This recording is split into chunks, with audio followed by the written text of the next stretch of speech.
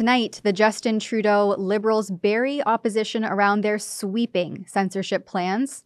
Plus, a Canadian lawyer will discuss the administrative state tiptoe and the role it will play in censorship from the government that once campaigned on honest, transparent, and accountable governance.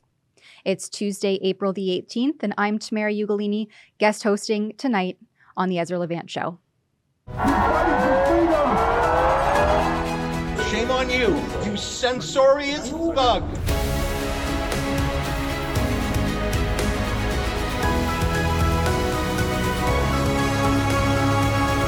With the Justin Trudeau Liberals moving forward on their massive legislative program to censor the content that Canadians access online, it should come as no surprise that they are burying and suppressing opposition to it. Ezra has previously warned you of the incremental pieces of legislation that will work as a domino effect on free expression in Canada. The Liberals' sweeping online censorship and regulation plans will both relegate and delegate the free flow of information on the World Wide Web into the hands of a few. The first of which is Bill C-11, an act to amend the Broadcasting Act, which essentially declares social media users as individual broadcasters and subjects them to the whims of the Canadian Radio Television Broadcasting Corporation, otherwise known as the CRTC.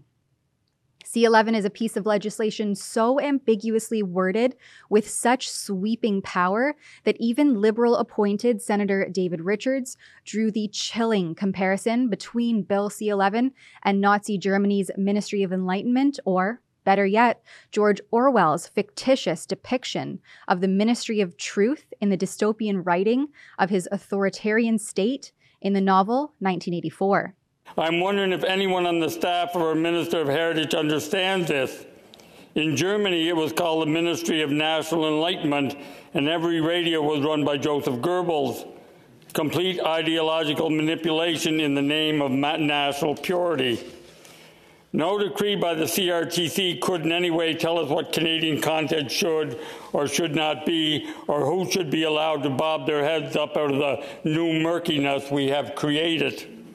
Like Orwell's proclamation, the very bill suggests a platform that decrees all animals are equal, but some animals are more equal than others. And Bill C-11 certainly spells out who they might be. The bill allows for further government tampering of algorithms to prop up or suppress whatever content they do or do not want you to access. And for Canada's Heritage Minister Pablo Rodriguez, who oversees much of this regulation under the guise of stopping mis- and disinformation, he believes without a doubt that the government will win because Canadians must be better digital citizens. But if we don't address this disinformation problem, well, they win. And we will not let that happen. Now, more than ever, Canadians need reliable and credible information. We need the tools and knowledge to recognize and fight back against online disinformation. There is an urgency to act, and we're acting. We all have a responsibility to help in the solution and be better digital citizens. We need to remember that democracy just doesn't happen like this. We have to fight for it. We have to fight to keep it. He says that journalists are on the front lines of fighting disinformation, but only those state-approved journalists will be tolerated under these censorship plans. So I also want to recognize the incredible work that you guys, as journalists, have done in Canada over the past 2 years, from keeping Canadians up to date on the pandemic, to providing on-the-ground coverage of the war in Ukraine, even keeping Canadians informed what's going on at their local city hall, which is fundamental for our communities, for different regions. So all of this is essential, and you're at the front line of fighting disinformation. We need you. The society, not the government, the society needs you. Under pieces of legislation like C11, the government will ensure that you see content exactly like that which is featured in this woke montage that came out of the 2023 Canadian Screen Awards that took place last week in Toronto. And I should fair warn you, it's pretty gross. And the Canadian Screen Award goes to... The Porter. The Porter. The Porter. The Porter. The Porter, episode 104. You know, we made this show in a time that we desperately needed to reclaim the narrative. Wow, Canadians really love dildos. I think it's so important, perhaps now more than ever, to tell stories of queer joy. To all the trans and non-binary people in the room tonight, I love you. I'm so glad that you exist. Nothing bad or wrong can come from when we open ourselves up and let more people in. I just wanted to dedicate this award to all the Indigenous children who were stolen from our families. The advocacy, the activism, the pursuit of justice and equity is part of the job for all of us Indigenous creators every single day. Seriously, those Canada's Drag Race people can party. Woo! Change-making comes in many forms. It can be having the tough conversations that make people uncomfortable on air. It can be putting folks on camera who don't usually have their voices heard. And the Canadian Screen Award goes to... Canada's Drag Race, Brooklyn Heights, Brad Goreski, Tracy Melchor. Right now, we need the magic of drag more than ever. We won! Congratulations. We didn't. Well, this is embarrassing. What did we win for this time? Tom Power. Not only did we have BIPOC representation in front and behind the camera, we had senior producers that were BIPOC. We had queer people that were BIPOC. We have the right to be seen and heard. Representation matters. When we see ourselves, we literally can change the world. Incredible. You're the first female to direct a Pixar movie. The first Muslim superhero. First project with all Indigenous creatives at the helm. Being the first lead Asian superhero in the Marvel Cinematic Universe, I think, is a sign that, you know, we are making progress as a society. We are taking steps to give each and every person and every community a chance to feel represented and seen. It's important to be recognized for your work, particularly if you belong to a community that is historically underrepresented. It's important to have representation in film because then it gives a voice to people who are used to not being heard. Is using their voice to call out systemic racism, to amplify those actively engaged in anti-racist work, and to challenge the structural inequality at the core of media organizations in Canada. We all have to take responsibility for moving forward in a way that is inclusive, and you can be marginalized and still have privilege. When I say my work, I mean sort of lifting marginalized communities. Tracy, what have you learned about yourself through this process of becoming a very public version of the activist you always were?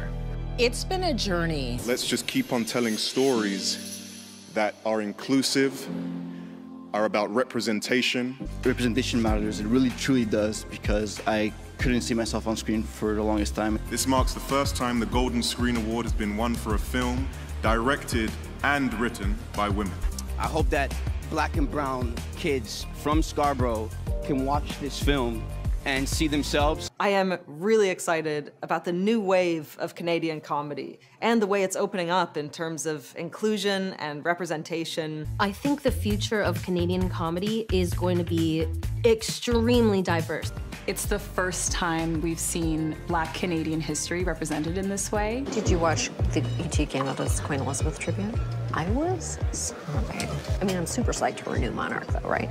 Oh, sorry, just catching up with my unquestionably Canadian friends. Then there's Bill C-18, the Online News Act, which will create digital intermediaries that force search engines and social media companies to pay news organizations that they link to.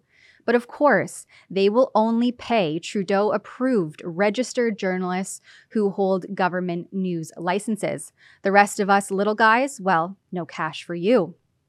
And of course, there's another ambiguously worded sweeping piece of legislation by, yet again, Heritage Minister Pablo Rodriguez. It's a bill that is expected to be tabled in the coming weeks called the Online Harms Bill, or perhaps the preferred doublespeak name, the Online Safety Bill. This online harms or online safety bill, whatever it ends up being named, will create an entirely new bureaucracy known as the Digital Safety Commission, which the government itself says will have a broad mandate. These new regulators would operationalize, oversee, and enforce the new regime. That's literally what they call it, a regime. The bill was first published as a legislative and regulatory proposal in the summer of 2021 as part of the government's attempt to confront harmful content online. Minister Rodriguez believes that Canadians are hurt by whatever the government deems as unacceptable, hateful content, including, of course, mis- and disinformation. So I also want to recognize the incredible work that you guys, as journalists, have done in Canada over the past 2 years, from keeping Canadians up to date on the pandemic to providing on-the-ground coverage of the war in Ukraine, even keeping Canadians informed what's going on at their local city hall, which is fundamental for our communities, for different regions. So all of this is essential, and you're at the front line of fighting disinformation. We need you. The society, not the government, the society needs you. Through the government's commitment to address online safety, the government claims that online platforms threaten and intimidate Canadians and put safety at risk and undermine Canada's social cohesion or democracy. And yet they are so out of touch that they don't recognize that media in Canada is in crisis because they refuse to report facts or partake in actual news gathering, but rather continue to resort to propaganda and narrative clinging. As you guys know, the news sector in Canada is in crisis. And this contributes to the heightened public mistrust and the rise of harmful disinformation in our society. Just think for a moment that between 2008 and 2015, and today, 451 news outlets closed their doors in Canada. In the last 2 years, 64 of them closed their doors. It's as though Trudeau's wedge issue of campaigning on COVID-19 vaccination status in the fall of 2021's snap election was not at the behest of unprecedented social division in this country. Do you remember the hateful, segregationist rhetoric spread by this supposedly Democratic leader that claims to care about hurt feelings and harmful, hateful content? I have a question from Tamara Ugolini from Rebel News. Mr. Trudeau, the only reason that I'm allowed to ask you this question is because today the federal court ruled that the government doesn't have the right to determine who is or is not a journalist. This is the second election in a row that the court had to overturn your government. Do you still insist on being able to make that decision, and why? First of all, questions around accreditation were handled by the press gallery and the consortium of networks who have strong perspectives on quality journalism and the important information that is shared with Canadians. The reality is organizations like yours that continue to spread misinformation and disinformation on the science around vaccines, around how we're going to actually get through this pandemic and be there for each other and keep our kids safe, is part of why we're seeing such unfortunate anger and lack of understanding of basic science. You deserve a government that's going to continue to say, get vaccinated. And you know what? If you don't want to get vaccinated, that's your choice. But don't think you can get on a plane or a train beside vaccinated people. And now is the time for people who are still resistant to getting vaccinated to realize that that choice which has consequences on putting our kids at risk, which has consequences at having us risk more lockdowns because they haven't chosen to get vaccinated yet, that there will be consequences for those people in not being able to go to a gym or a restaurant, not being able to go to a movie theater, not being able to get on a train or a plane. We're still making sure that people who've done their part and gotten vaccinated are able to get through and get back to as much of a normal life as possible on planes or trains without worrying that their kids are going to be sitting across the aisle from someone who's unvaccinated and putting them at risk. I'm here to protect the freedoms of those who did the right thing and who want to get back to school, to restaurants, to traveling, to vacations. I want to stand up for the choice of those who are there for their neighbors, not those who are risking us all going into further lockdowns, of slowing our economic recovery. Trying to bring people together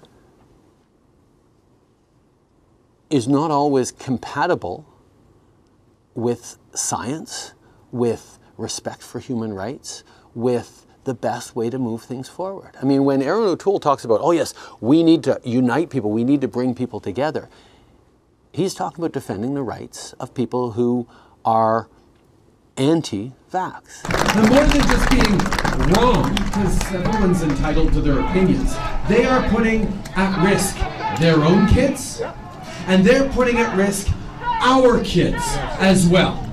That's why we've been unequivocal. If you want to get on a plane or a train in the coming months, you're going to have to be fully vaccinated. So families with their kids don't have to worry that someone is going to put them in danger in the seat next to them or across the aisle. And yes, we can all say to a certain extent that it is unfortunate that people who chose not to get vaccinated are now the ones clogging up our ICU systems and our hospital beds that should be available for people who did their work and did get vaccinated, making sure workplaces can keep themselves and their employees safe, making sure that businesses that choose to move forward with vaccination requirements aren't subject to unnecessary or unjustified lawsuits. To endanger my kids and endanger us all of future lockdowns and risk all of us having a slower recovery. If you make a choice, a personal choice, to not get vaccinated, then I will have no sympathy for you when you come to me and said, oh, but I can't go out to a restaurant with my friends, or I'm not being allowed to go to the gym, or my employer is telling me I have to continue to work from home. You don't have a right to endanger others. And those people are putting us all at risk.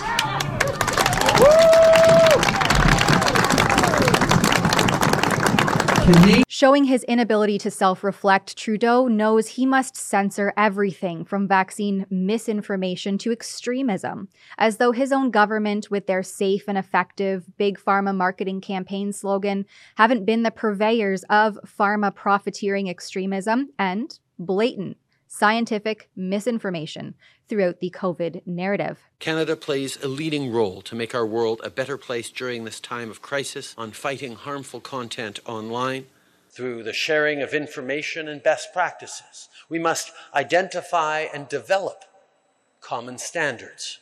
There is no doubt the digital space has incredible power for good, but from disinformation on vaccines to online extremism, we've also seen the threat it can pose to our democratic values, systems, and our citizens. This is a moment to stand for democracy, against disinformation, misinformation, propaganda, and to stay true to these values that have led to respect and prosperity around the world. See, while always ensuring and defending free speech, we must make it clear that it cannot be okay to bully and attack people online.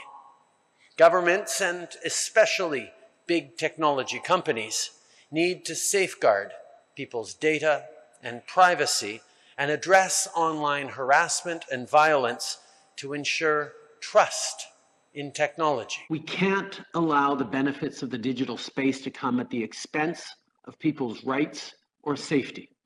That means taking real action to protect our societies against polarization and radicalization while defending the rights of citizens online. Nonetheless, through this new bureaucracy called the Digital Safety Commission, the Government of Canada claims to be committed to putting in place a transparent and accountable regulatory framework for online safety in Canada. But they have already started off on the wrong foot. See, University of Ottawa law professor and research chair in internet and e-commerce law, Michael Geist, writes in a recent blog post about the subject, for which he has filed an access to information request to find out just what kind of feedback the government was getting on their chillingly dystopian online censorship plans.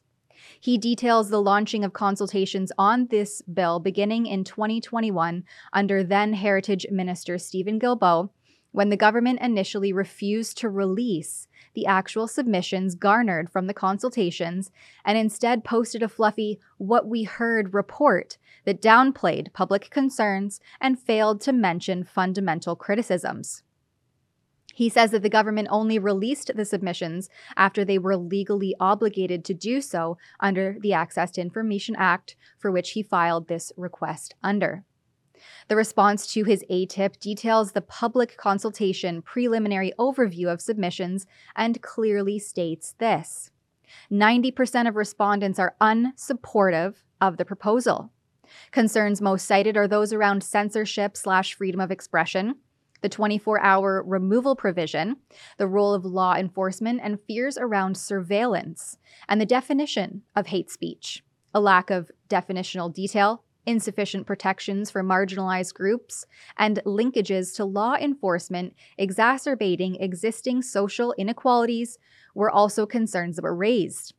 A mere 5.4% of individual respondents are supportive of the proposal, while 4.6% of responses were mixed, neutral, or otherwise unclear.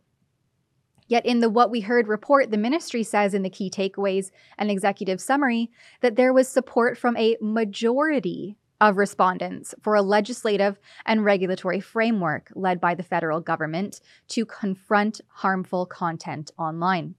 This blatant misleading of Canadians is what undermines democracy, contributes to distrust in institutions, and is obviously not the marker of open, honest, or transparent governance. And remember when the same ministry said that they want to put a transparent and accountable regulatory framework in place for online safety, at the same time that they are failing to fully inform you on policies, their development, and their consultation? If this bill comes to fruition, it will be the icing on the liberal-baked censorious cake that will further criminalize and penalize media that is not government-funded or state-approved. Exactly like Stalin's Pravda or Hitler's book burning. And the dissenter, the contrarians, and those still speaking truth to power will be crushed by the iron fist of authoritarian dystopian censorship. Stay tuned next as we're joined by a legal expert to discuss the repercussions of this kind of ambiguously worded legislation being put into the hands of administrators to enforce.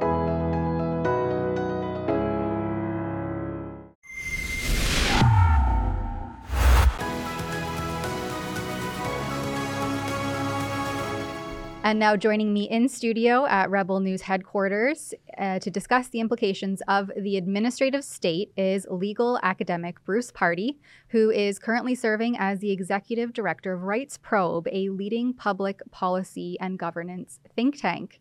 Now, Bruce, you have done a lot of work critiquing, sort of legal progressivism, social justice, the ambiguous administrative state. Can you explain what you mean when you talk about the holy trinity of the state, and then also broken down further in terms of the trinity of the administrative state? Right. Thanks for having me. So let me just start with this idea, which I've spoken about before, which is that the most powerful ideas are the ones we don't know we have.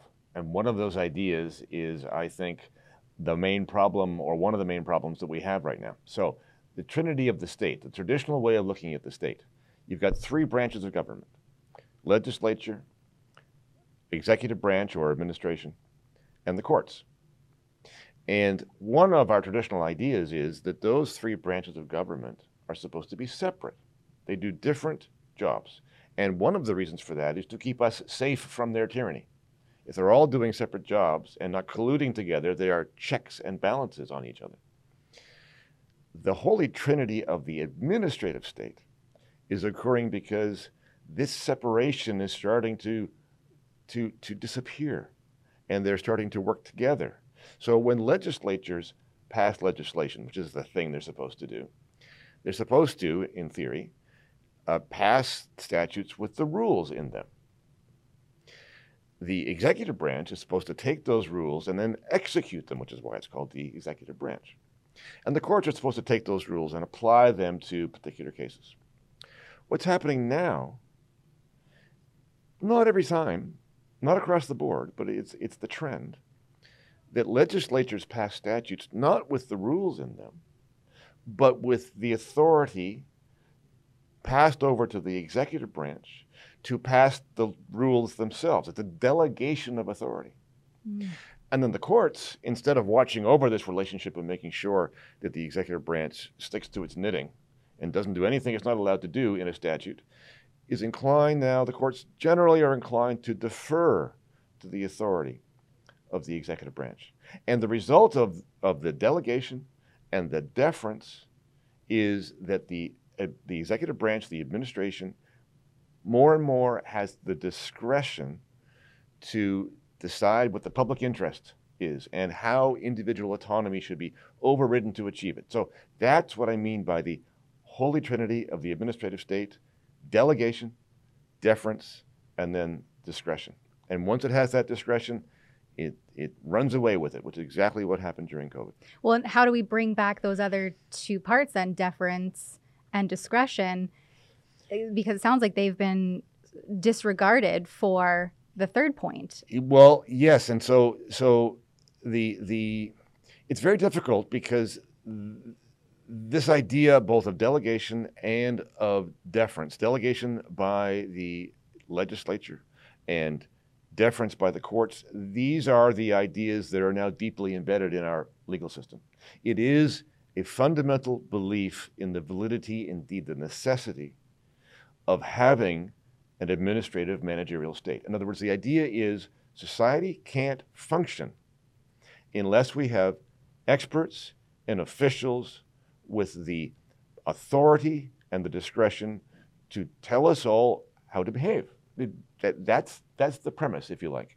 And until we challenge that premise effectively, this is the system we're going to have. And that's a very tall order because it's a very deeply accepted idea now in our institutions.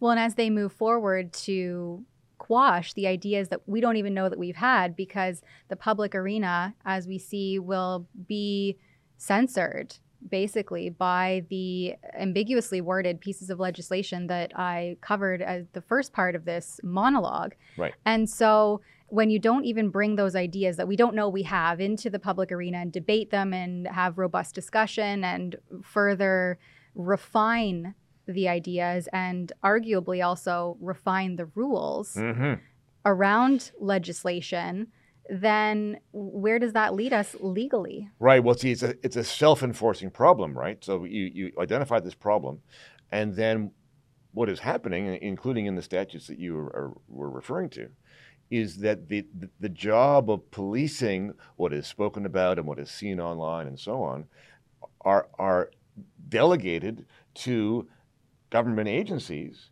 to basically make up the rules on the go, so as to defeat the idea that we should defeat the idea. So it's a self-reinforcing thing. The longer we are on this path, the more difficult it will be to turn around. As I said, it's very deeply entrenched, and it's difficult to address incrementally. To sort of say, well, let's try and curb this step by step by step by step, because the incremental approach is what got us here. The administrative state and the premise of it have been around for a long, long time, decades, but not in such a full-blown way as we have now. The administrative state, as it presently exists, has grown up over a long period of time, and it now is such a machine that it controls basically everything in society. And it thinks that its job is to manage society. That's the problem. That's the idea. If we had a critical mass of people who basically came to the conclusion that the job of government should not be to manage society, that in fact is the problem itself, that's the place to start.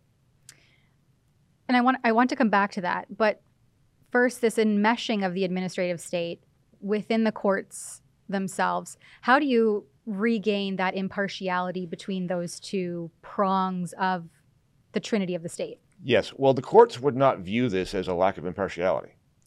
There's a category of law called administrative law, and that would make sense, right? Because it's the portion of the law that deals with the judicial review of administrative action. That is, when people come to challenge what a government agency has done, they go to a court and say, would you please see what they've done and see if it's consistent with their statutory mandate? Now, that's the moment where there's a tendency on the part of the courts to defer to the agency. That doesn't mean it's carte blanche. It doesn't mean that they never say it's wrong. Not at all. But on balance, that's the inclination, as opposed to what could have been the opposite view. And some would argue, and I would be inclined to agree with them, that we had an opposite view at some point in the past. The opposite view would be this, that administrative agencies actually should not be allowed to do anything unless they have explicit instructions and mandate within a statute from the legislature. So instead of that default position, more and more we're getting to the other default position is, well, as long as it's sort of within their basic mandate, and as long as they have been reasonable in interpreting that mandate, and they've shown sort of why they're justified, well, then it's going to be okay. That idea is going to be difficult to shift, but I think it needs to be. And that is only, like you stated, coming from a public groundswell of enough people demanding a change in that regard? Yes. So one of the realities of the law is that it's a product of the culture. One of the reasons that people have had faith in the law that has been dashed during COVID is that they thought the law would save them. And it didn't. But the law is a product of the culture. So if the culture goes a certain way, the law is likely to follow. And so there's no direct relationship between, what the public thinks and what happens in a particular case, because that wouldn't be proper. But in terms of the large trends in the culture itself, those do have an effect. So if you had a culture that got to the point of saying, this system of government is not working, it's wrong, we don't believe it anymore, then you would see probably slowly an evolution of the law, both in statutory terms and in terms of what the courts did, towards that resolution. But we're nowhere near that right now. No, I was going to say, arguably, we are starting to approach that sort of teetering of looking at the governance that we've had in place for the last 8 years primarily, and all throughout COVID, and saying, this isn't working for us any longer, and there's no accountability. But I wanted to kind of come back to what you said, that the role of government is, and that is, as it seems right now, they believe that their role is to delegate and relegate rules onto society. In your opinion, what is then, if that's not it, what's the role of government? Yes, well, it is the role of government in some sense. So let's go back to that original division of power, separation of powers that I spoke about, the original trinity of the state, legislature, executive, and courts. So the way classically government would work is that you'd have legislatures passing statutes with the general abstract rules in them that governed us all. So, for example, this still exists today. If you go to the criminal code, for example, you will see in the criminal code the various offenses, and they define what the offenses are, and in that definition, you can discern, what the requirements of each offense are. So you open up the code and you see murder. Okay, well, what are the requirements? What acts, what mens rea do you require in order for the prosecution to succeed in a court for murder? That's the way it should work. You should be able to go to the statute, open the book, or go online and see what the rules are. Okay? More and more, that's not the case. It's still the case in some situations, in some statutes, but also the statutes now tend to include provisions that say, oh, and the cabinet can make regulations about, these things, and this agency can make guidelines about these, and this commission can make policies about that. And so when you look in the statute, you can't actually see what the rules are, because the actual rules, as applied to us day to day, are not in the statute. They're over there in the policies or the regulations or the guidelines or in the particular orders or in the recommendations of the public health officer. And sometimes you can't tell what they are at all because they're being made on a case-by-case basis. Frederick Hayek said that one of the elements of the rule of law is having rules that are fixed and announced beforehand. In other words, as citizens, we should be entitled to know what the law is. If we want to go and find it and look for it, we should be able to see what it is so that we can govern ourselves accordingly. And right now, we're in a system where in many situations, that is not possible to do, because all of these bits of the administrative state are essentially making up the rules as they go. And so obviously there's legal implications there, and the courts are deferring back now to the administrative state to determine, I guess, even case law in some instances. Well, sure. I mean, the courts. The courts by definition have to decide cases one at a time because that's what comes before them. But there's also supposed to be a consistency between the results in each case because they have to follow precedent. Now, that principle is still in existence in our system, but one might make the case that the consistency between decisions is not maybe what it always ought to be. But my main concern is the inconsistency and the incoherence and the plethora of rules about everything that is generated by the executive branch in particular, without real, meaningful, specific supervision a lot of the time. And it is very possible, much more possible, to have inconsistent decisions made by the various elements inside the managerial state than it would be in a court. Because at least in a court, you can see what the decision is, and you can see what the reasons are. You can go and look it up and read it for yourself and see whether or not it makes sense. That's good, that's fair. That is often just not possible to do inside the workings of this big, huge managerial state apparatus. Especially when the legislation is so ambiguously worded, open to interpretation, and broad. And so that's what we're seeing being proposed with things like the online harms bill.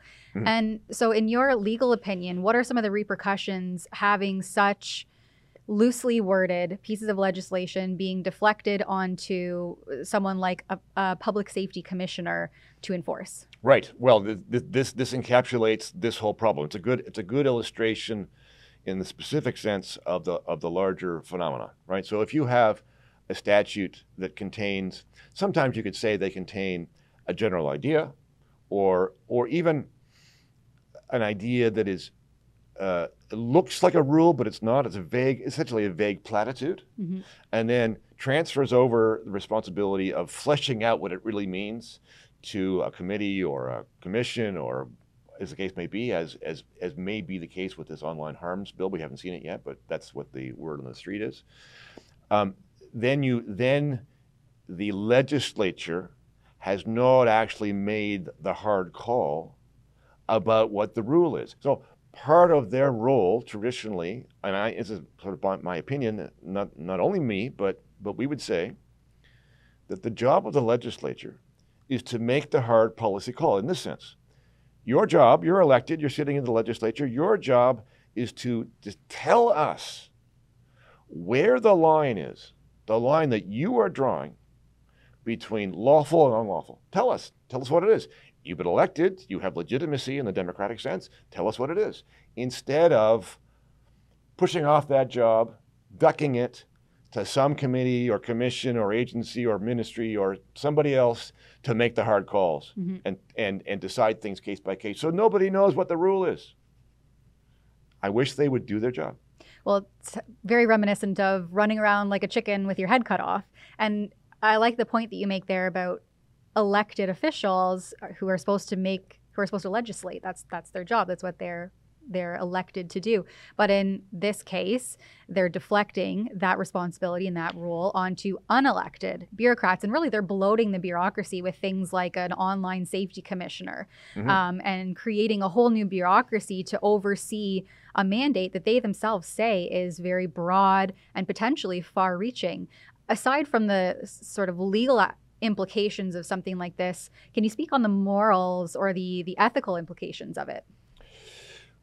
Censoring online content specifically. Well, censoring online content, that means we're getting right into the heart of free speech, right, in this situation. And so in a free country, my take on speech, I mean, if you're actually living in an actually free country, then this doesn't happen, right? It's not like in a free country, free speech is absolute, because that wouldn't be true.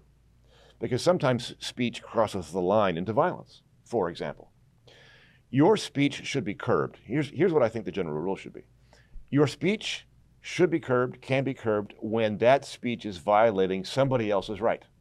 So you have a right to be free from violence. So if I come up to you in the street and say, you give me your purse or I'm going to hit you. Okay, well, that's speech, but it's also now an assault because it's a threat. It's a threat of imminent violence. And there are other examples. You have the right not to be defamed. If I defame you, therefore, you can sue me for my speech. Defamation is speech. Okay, so there are exceptions along the way. But one of those exceptions ought not to be, in my opinion, the idea that, well, what you're saying is not in the public interest. Because that means I'm not violating anybody's right in particular. It just means that the government thinks they don't want to hear what I have to say.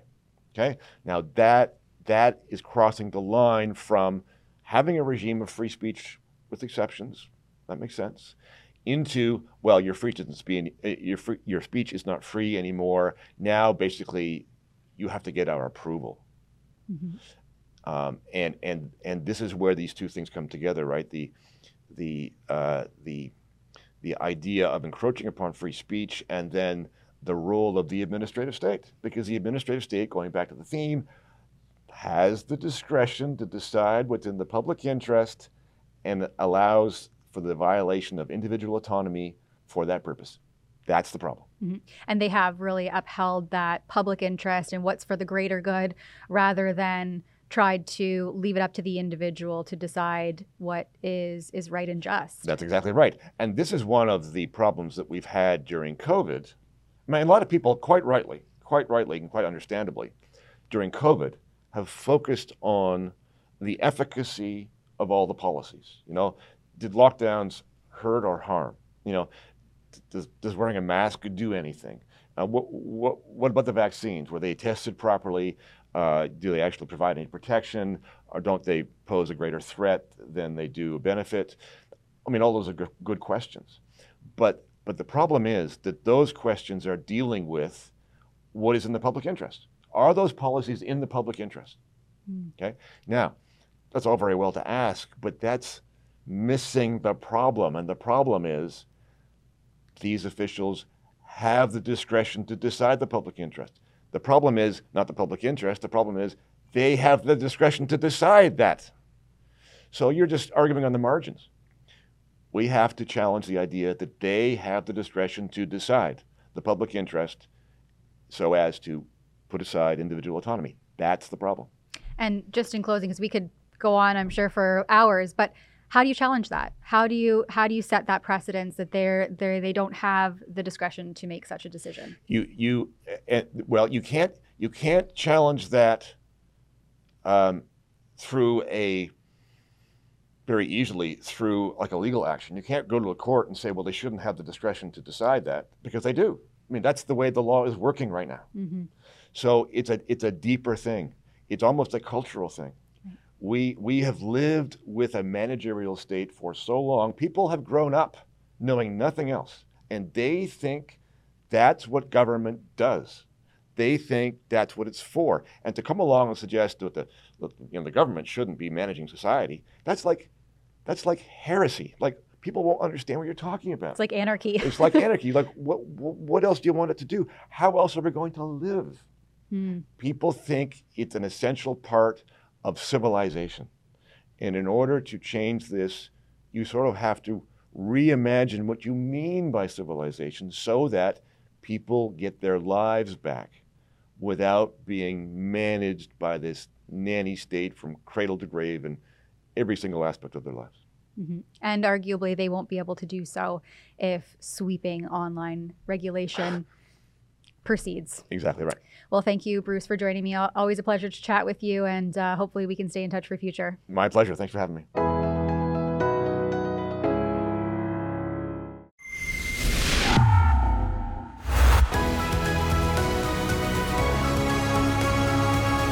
Welcome back to tonight's Ezra Levant Show. Now let's go through some of the comments from today's live stream. Milo McDonald says, I'm 69% less depressed about the state of Canada today. I think that's in reference to Elon Musk's recent titling of the CBC as 69% government funded. And I definitely feel safer on Twitter now that CBC has taken a little bit of a break. So we'll see how long that lasts. Queen Marifa says, the first time I saw the picture of that flag, I thought it was weird. There was no pictures of protesters approaching this person who would have been offensive to many. Immediately, I thought it was a setup by Trudeau or his cronies. Great work, Alexa. And so that comments in reference to Rodney Palmer's testimony at the National Citizens Inquiry, where he correctly highlights that Alexa has done more investigative journalism over the past few years than anyone I've seen from the mainstream media, and specifically when it came to debunking where those hate-filled flags, as per the Justin Trudeau Liberals, came from at the Freedom Convoy, so the Nazi flag, and then the trucker modified Confederate flag. And for anyone who's not sure what I'm referring to, you can find Alexa's full report. Maybe we will link to it in the written component of the live stream. Fastidious2644 says, I noticed the tie too. That was David Menzies with his one color away from the trans flag tie. Can anyone tell me what happened with that comment that Brendan Miller said to Freeland about the questionable flags being planted by the Liberal government? I guess they are actually taxpayer-funded media. The government does not fund anything. Well, arguably, we give our taxes to the government, who then delegates where the money will go. So I think it is an accurate description to say that they're government funded. And I can't recall exactly what the response was to lawyer Brendan Miller in the Public Order Emergency Commission when he questioned the government about those flags in particular. But the fact that they were never seen again, and the fact that Alexa rightfully pointed out the certain angles and certain areas where these flags were seen only one time, I think that speaks for itself. And that is a wrap on tonight's Ezra Levant Show. Until tomorrow night, same time and place. From all of us here at Rebel News headquarters to you, our appreciated viewers at home, good night, and keep sharing the information that the censors don't want you to have.